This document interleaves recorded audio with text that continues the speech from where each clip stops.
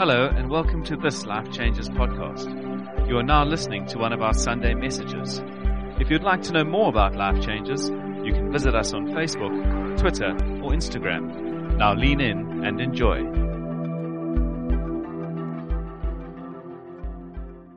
And tonight we continue with our series called No Matter What. And this is out of the book of Philippians, and it really is it's been an incredible series. It really has. We've seen God bring life.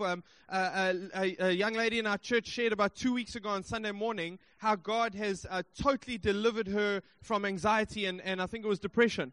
Totally delivered her, which is just the power of God breaking into an area in our world that is almost seen as so normal. It's this thing, oh, well, people struggle with depression. But actually, God breaks in. He brings freedom. He brings life, which is really, really cool. Like Gabe said, I have the privilege of being on staff here. I've been on staff at Life Changes for 5 years, been part of the church for, I think, 8 years now. This was the second church I ever attended, and just has been an incredible journey. You guys are amazing. I want to say I have my best friends are in this church, and it's in a thanks, Gabs. I was referring to Gabe. But it really is amazing. I get the privilege of leading a youth ministry called Vox. Pretty much most of the leadership team is in the front here, and they're amazing. But we really are having a lot of fun.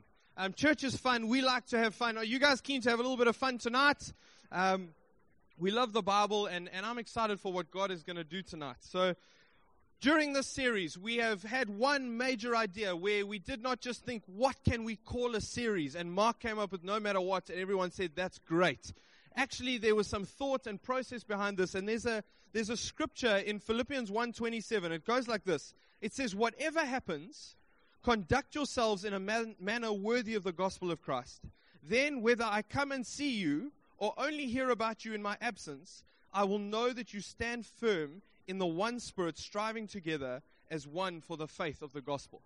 And this is a man named Paul. He's writing this, and it really is this incredible call to us as Christians. And if you don't know Christ here tonight, there is an amazing call of God on your life. And when you meet Jesus, you step into that call.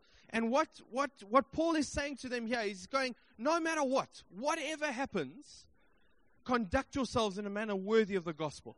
It's this radical call, and that is what underpins this whole series. And I just had, as I continued reading where that statement, he says, whether I come and see you or only hear about it in my absence, it's almost like Paul is writing as a dad. I don't know if you guys have experienced this, but your parents have an ability to know what you are doing even when they are nowhere to be found. It's just this unbelievable ability that they have. Like get home in the afternoon, it's, what have you been doing? I'm sure most of you guys have experienced that. And it's almost this thing where he as a dad to this community is going, actually, I want to see you flourish. I want to see the way you conduct yourself change the world.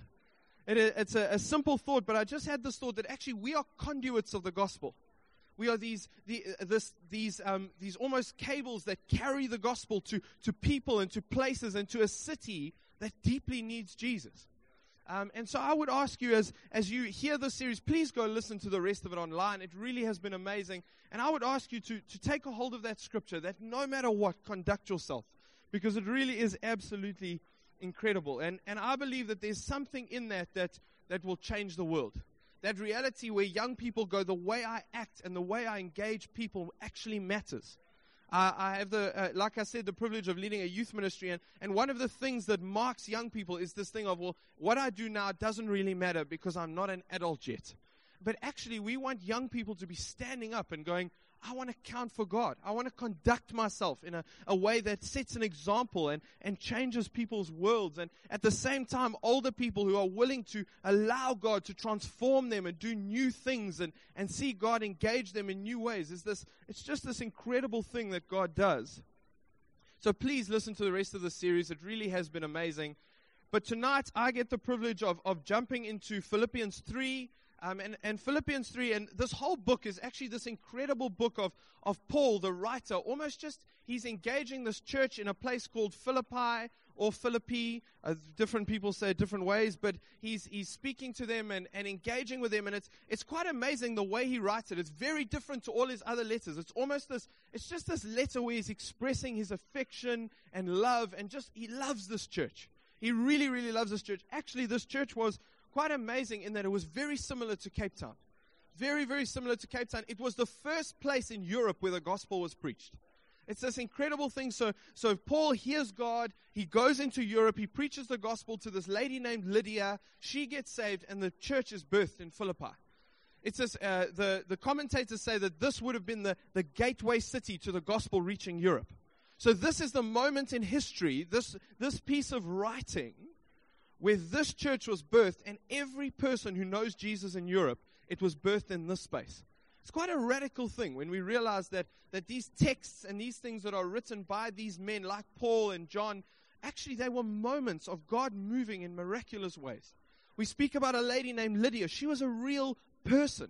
I think sometimes when we hear these things preached and spoken about, we engage them from a distance. But actually, Lydia might not have been too different to your neighbor.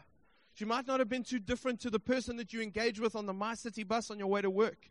She was a lady, the Bible says that she sold purple cloth, which basically means that she was a merchant in cloth, and would have been a relatively affluent lady. But it's just this intriguing thing that these stories are in the Bible of God engaging people. And so we jump into Philippians 3, and it's this amazing portion of Scripture, and I'd love it. If you've got your Bible, could you open it? We're going to read it together and just engage this. It really is incredible. It will be on the screen behind me if you don't have your Bible with you. Philippians 3, and we're going to go from verse 10, and it goes like this. I want to know Christ. Yes, to know the power of his resurrection and participation in his sufferings, becoming like him in his death, and so somehow attaining to the resurrection from the dead. Not that I have already obtained all of this or have already arrived at my goal, but I press on to take hold of that for which Christ took hold of me. Brothers and sisters, I do not consider myself yet to have taken hold of it, but one thing I do, forgetting what is behind me and straining towards what is ahead, I press on toward the goal to win the prize for which God has called me heavenward in Christ Jesus. All of us then who are mature should take a view of such things. And if on some point you think differently, that too God will make clear to you. It's just this, and it might seem a bit much in reading it in a short moment like that, but it's this profound portion of Scripture. And if I were to title my sermon this evening, if I were to give it kind of the main impetus of it would be this title. It goes like this one thing. And I want to talk, and I came up with that all by myself. It's also in the Scripture. It says it there. So no, I didn't come up with it by myself. But it really is, it's just this almost hinge moment where Paul is speaking. And so I want to get stuck into that a little bit. But I want to ask you tonight, as a person, what is your one thing? Don't worry, you don't have to shout it out. Some panicked faces, don't worry. But actually, what is your one thing? What is the thing that you are known for? At school, I was known for being in sports teams for very short periods of time, and often was asked not to be in those sports teams. The first cricket game I played, I went out for a golden duck. If you don't know what that is, I'm not going to explain it to you. But it really, I was known as that guy who actually, I used to for 6 months be in a sports team, and then I'd go do something else because I wasn't good at it, which is okay, and we all have our journey. But Star Wars, I was very good at. I could recite that stuff to you, though. Great childhood. I was very popular. But it really, it's this thing of actually, what is your one thing?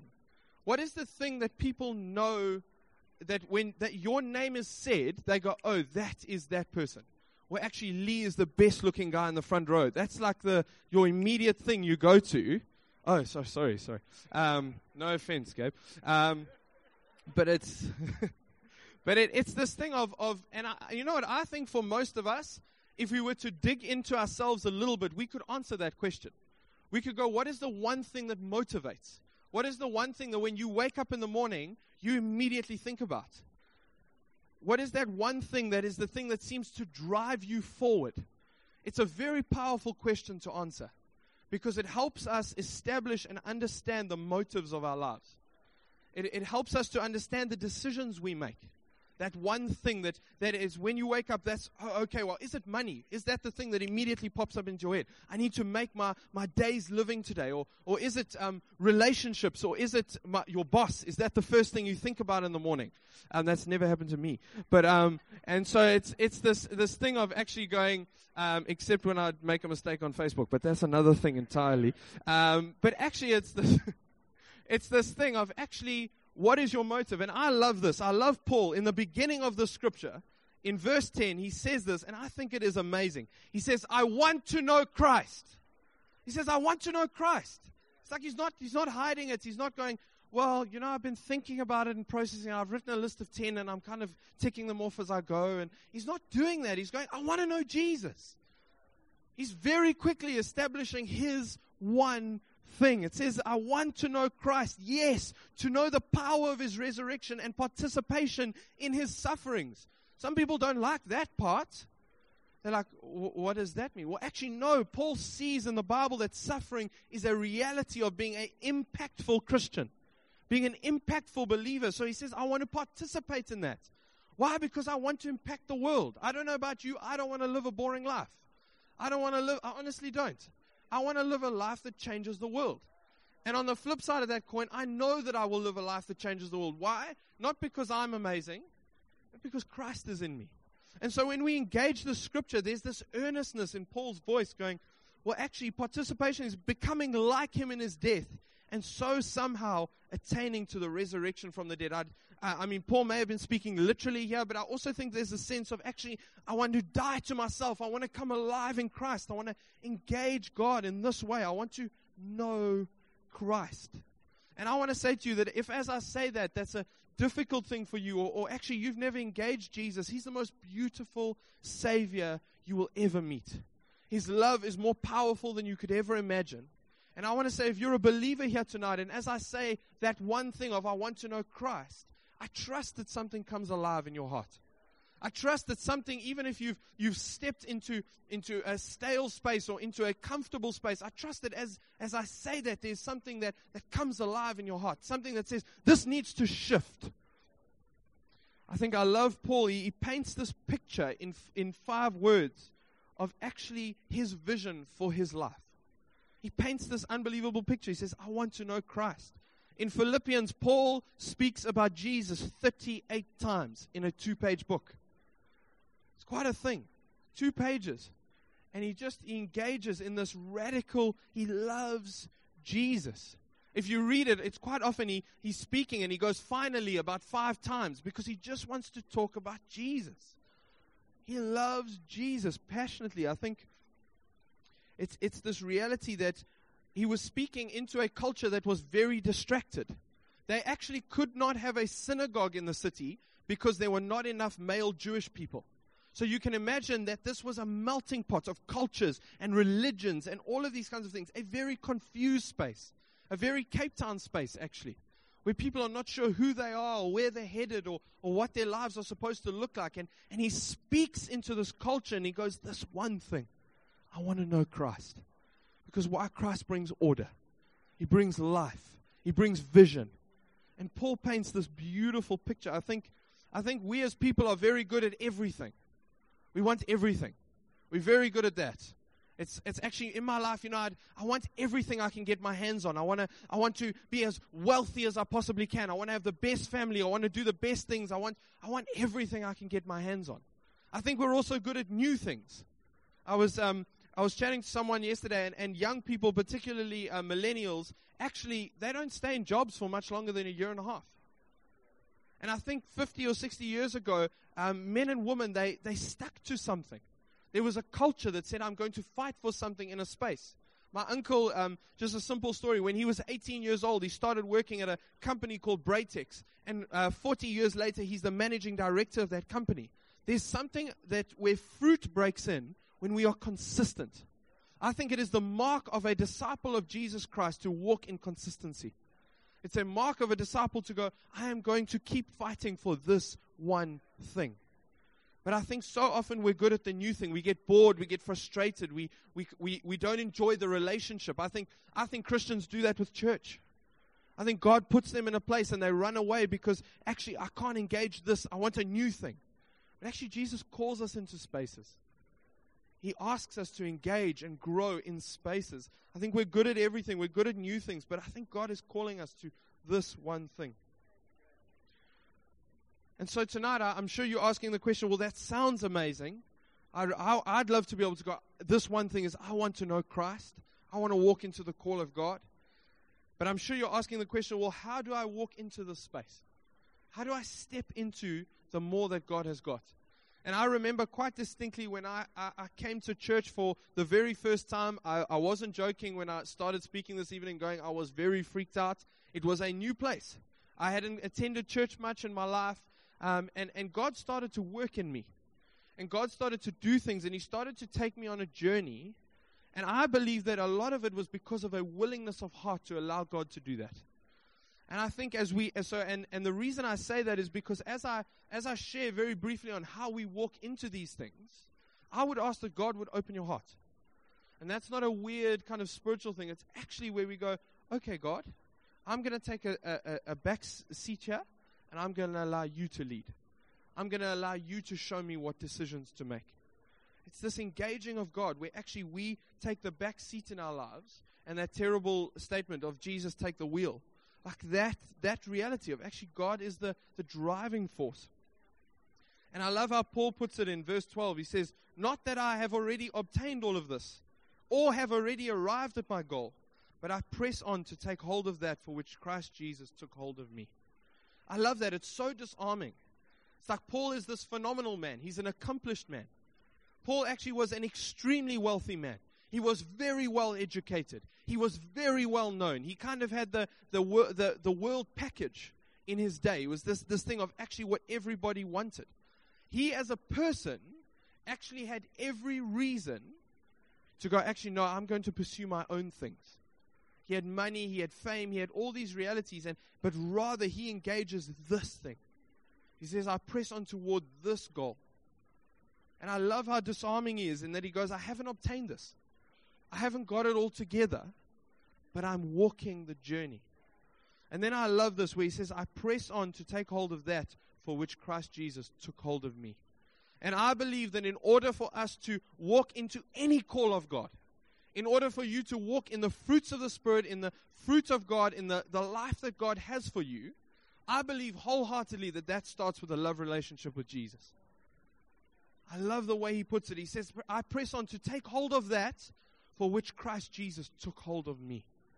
It speaks of this radical response. And I want to say to you that you cannot live a Christian life outside of the power of Christ. You cannot live a life that is pleasing to God outside of the power of Jesus. If you're trying, I would ask you tonight to stop. And I would ask you to ask Jesus to enter your heart and transform you and empower you. Because I believe that every moment that we engage God, every step that we take in faith must be empowered by Christ. It has to come from a love relationship. And like any relationship, there are growth points. There are moments where we go, okay, wow, God, I understand that more. And like I said, when I first entered into a church space, it was very confusing. It was very challenging. But God took me on a journey. I started to understand what this karaoke thing was. It bewildered me initially. But and slowly but surely, God started to work and move. And I really believe that thing is so key, that it has to come out of a love relationship with Jesus. And then he goes on and he says this thing, which I think is so amazing. He says, but one thing I do, forgetting what is behind and straining toward what is ahead, I press on toward the goal to win the prize for which God has called me heavenward in Christ Jesus. And I've got two very simple points tonight that I believe will help us walk into this one thing. This I want to know Christ reality. Two very simple points. Can I ask you to say this with me? The first one is let go. Very good. And the second one is press on. Okay, so we'll try. First one, let go. Second one, press on. You guys are amazing. Just helping me remember what they are. And I just feel tonight that, and it's a very simple word, but he says this. He says, forgetting what is behind. And it's this reality of actually letting go of our past. You know, the Bible says that when we come to know Christ, we are a new creation. The Bible uses this terminology that many people didn't understand, but it says you are born again. And it's quite a weird concept, but actually it's this beautiful picture that actually there is a new birth in Christ. And the profound thing, and I'm so blown away by this, but a newborn baby does not have a past. It's incredible, I know. I've just come to understand these things. But actually, there's this reality where it speaks of we are born again. But so many believers who have this new life in Jesus still hold on to their old life. Still hold on to their old realities. I once went on a hike, and when you go on these like 3-day camping hikes, you have to wear that backpack. And that backpack has got tents and food and all kinds of things, and you walk like this most of the time. It's not enjoyable at any level. But so many Christians are walking around like this. They're like, no, I'm fine. I'm totally okay. That's how they live their lives. But actually, Jesus is saying, let go of your past. Let go of those things. Because actually, I've dealt with them. You know, I believe, and I honestly believe this in my heart, that when we hold on to past realities, we are saying to Jesus, what you did is not enough. We are actually going, Jesus, what you did is not enough. Because that thing still holds me. But when I let go of my past, I'm saying, Jesus, you did everything. You are more than enough. You guys can say amen. I thought that was a good point. And I think thanks, Gab. In order for us to walk into this journey, and we have to, I think, identify our past things. I think so often we hear preachers go, let go of your past, let go of the things that hold you, let go of the things that you hold onto. I think Paul, as a man writing this, had every reason to hold on to his past. He murdered Christians. He murdered the people he was writing to in this. I don't know when last you murdered a Christian. It's like this, it's quite a thing. I haven't done that. It's quite hectic. I would feel bad if I did that. I don't know about you guys. But it's quite but actually Paul had every reason to walk in guilt and walk in shame. But he walked free. Why? Because I want to know Christ. Is it failures in areas of your life that you hold on to those things so you can never walk into God's call? Is it sickness and brokenness that have held you and actually going, well, God, can you deal with this? Can you bring me out of this? Is it broken situations? Is it moments in your life where family relationships were broken or people hurt you and you still hold on to that thing? And you haven't let go of it so that you can walk into the more. Unforgiveness is this thing that actually it poisons us more than it poisons the other person. Offense is actually, and a profound definition of offense, it's actually a fence around yourself. You're the only one who can't get out. That's what offense is. And we hold on to these things and we don't let go of them and we can't walk into the more that God has for us. I love the word he used. He says, forgetting what is behind. It's almost this continuous thing of needing to constantly forget. Why? Because Satan at every opportunity will try to remind you of your past. I promise you, when you get saved, Satan does not go, okay, that's it, I'm done, and walk away. Because if he can't keep you from God, he will keep you from the purposes of God. And one of his biggest strategies, and it's a reality, we're in a war, one of his biggest strategies is reminding us of our past faults. And I believe tonight God is calling us to let go of those things. The Bible says that the purposes of God are good, pleasing, and perfect. I don't know about you, but I want to walk into a good, pleasing, and perfect future. But I've got to let go of past things. I've got to let go of the things that hold me. I think so many of us live consumed with memories and thoughts of our past scenarios that we actually can't see a future. We actually can't see the future that God has got for us. And I love in this moment, this one thing, Paul paints this beautiful picture. I want to know Christ. You almost get this immediate sense that he has a vision. You almost get this immediate sense that if you had to walk up to Paul and go, what is the vision of your life? You'd go, I want to know Christ. And I want that kind of conviction. I want to walk in that space. And so I would ask you tonight, God has a radical call on your life. But let go. Let go of those things that are hindering you. And secondly, and I think this is such a powerful point and statement if we walk into it, is where Paul says, I press on. I press on toward the goal. You know, the gospel is against striving, but it's not against effort. It's this amazing statement. I know I'm quoting somebody else. I'm not 100% sure it is. Thank you. But it's this amazing thing that the gospel is against striving. You don't have to strive for your salvation. You don't have to do things to acquire the love of God. But he is totally okay with effort. He's totally okay with, Paul, this is not a passive word. Press on is not a passive word. He's not calling us to go, okay, I'm going to go there slowly. I'm just quite relaxed. I'm going to go to church. And it's actually this reality of we get to walk in and we get to press in to what God has got. It's this active reality. We walk into it. I think this is the essence of no matter what is. Wherever you are, and the essence of this series is wherever you are, whatever situation you're in, you're pressing on to the goal of Christ. That's what the essence of this series is. The essence of the book of Philippians is actually that you would have joy in trial. Paul is writing this letter from prison. But you read the letter and you would think that he's at a day spa. He just is happy. There's life. There's joy. But he's in a prison. Why? Because he's pressing on in the midst of his triumph. I would ask you to press on when life is easy. I think so often we walk in this reality that we preach this and we go, press on when it's tough. But we need to press on when life is easy.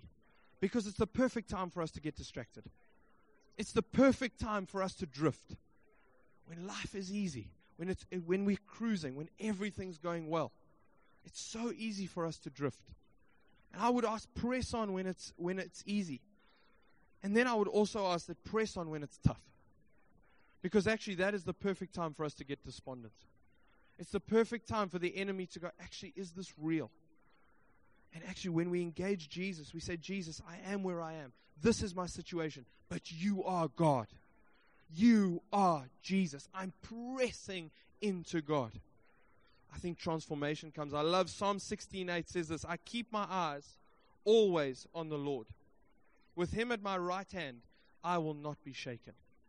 It's this radical psalm of actually, I keep my eyes fixed on the Lord. With him at my right hand, I will not be shaken. And I want to say to you, the ground will shake. Life will shake. The Bible promises us trial. But we will not be shaken because we stand on the rock that cannot be moved. I trust that this is building faith in your heart. I trust that as this one thing, I want to know Christ, grips your heart. How do I walk into that? Well, actually let go of your past. Press on to your future. I trust that you would start to see the more of God. I think these are the things that underlie walking great faith journeys. I think men and women who we hear about who walk these radical faith journeys, and I'm not just talking about preachers. I'm not just talking about men who are in ministry, but rather you hear radical testimonies of men in business seeing the favor of God. You hear radical testimonies of people going to Mozambique in faith and going, well, actually, we don't have the money for this. I think this is the thing that underpins that reality. Where actually I go, Jesus, you are my one thing. Because I think we are so easily distracted. But when I take a hold of Jesus, I say, you are my one thing. We are focused. I think Paul, in years of ministry, there was a period of time where Paul was in prison for 2 years, awaiting trial. He was literally imprisoned for 2 years. But he saw the life of God break through letters he wrote, through faith steps he took. I think sometimes when we go, okay, God, I am totally and completely convinced that for Paul to see the favor and life that he saw in his life, he had to understand that Jesus was his one thing. And I would ask you tonight to engage God. Because the reality of this revelation, of this thing, of where Paul actually says, he says, but this one thing I do, that's a personal revelation. He wasn't giving direction. He wasn't saying this is the way that you should do this. He was going, this one thing I do. It's a personal thing.